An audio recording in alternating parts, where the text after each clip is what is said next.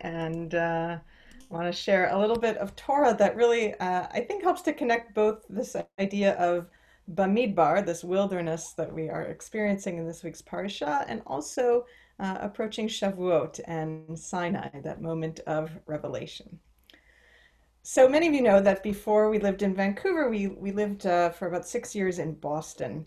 And one of the things that we really like to do in Boston, especially during the summer months, was to occasionally go for a day trip or picnic, a swim at Walden Pond in Concord, or Concord, as they say in Boston. The pond and the woods that surround the pond are very well known as the location where Henry David Thoreau, the American transcendentalist writer, lived in a small cabin for 2 years, 2 months, and 2 days.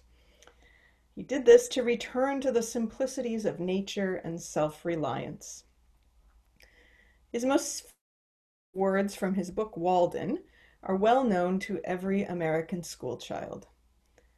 I went to the woods because I wished to live deliberately, to front only the essential facts of life and see if I could not learn what it had to teach, and not, when I came to die, discover that I had not lived.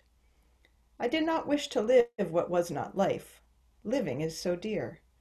Nor did I wish to practice resignation unless it was quite necessary. I wanted to live deep and suck out all the marrow of life.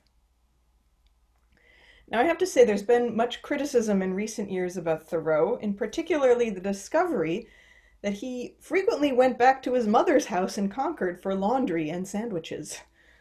Nevertheless, there is something very intoxicating about the desire to immerse oneself in the wilderness, to find the most significant truths of life, to suck out the marrow, as Thoreau so eloquently put it. Our rabbis ask, why was Torah given in a wilderness? And the Talmud answers that if we want to learn Torah, we have to emulate the terrain where it was given, by making ourselves open and ownerless. The commentary Eitz Chaim has a beautiful understanding of this idea. It is intimidating to open oneself to the demands of God, to a new and morally demanding way of life. Torah portrays the people as periodically wishing they were back in a predictable, morally undemanding servitude of Egypt. Yet Israel's willingness to accept the Torah, to be open as a wilderness, was the essential first step in God's remaking the world.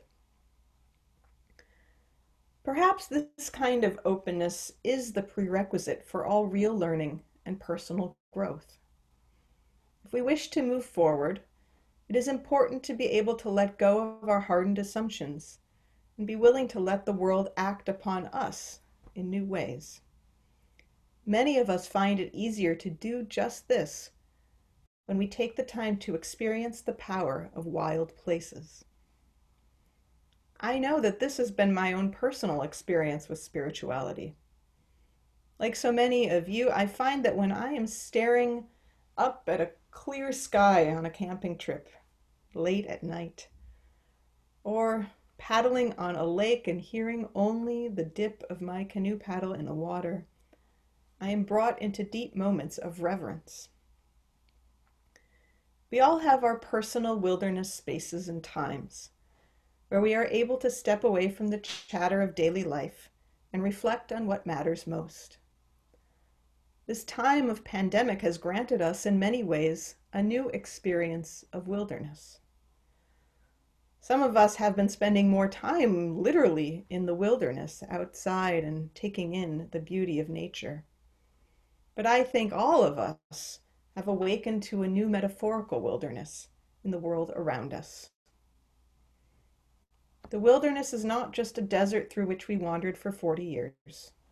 It is a way of being, a place that demands being open to the flow of life around you, a place that demands being honest with yourself without regard to the cost in personal anxiety, a place that demands being present with all of yourself. In this spirit, Rabbi Larry Kushner, offers a related insight into the connection between Torah and wilderness. The reason that Sinai, the revelation that we will celebrate this coming week on Shavuot, the reason that that moment is so special is also has to do with the notion that we actually can't hear Torah all the time. That the noise, the static, the world that's all around us usually drowns out the sound of God's voice. But at Sinai, Torah teaches not a bird chirped or a sound was heard. At Sinai, we could hear what had been there and continues to be here all along. Whether in the quiet of a walk in the woods, sitting together for a slow meal at the dinner table, or just being alone in the quiet of each day, we can hear God's voice. Henry David Thoreau famously declared, "In wilderness is the preservation of the world." As we enter the wilderness this week with our parashah, Bmidbar, with Shavuot, consider the ways that you might make yourself more open, more ownerless, and more still like that sacred space. Elie Wiesel tells the story of the seer of Lublin, a Hasidic Rabbi in the 18th century in Poland.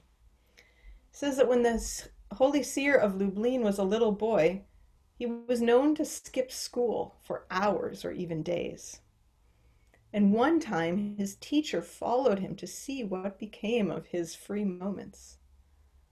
The seer walked to the edge of the town and then deep into the woods, and there, in a small circle of trees, he began to pray.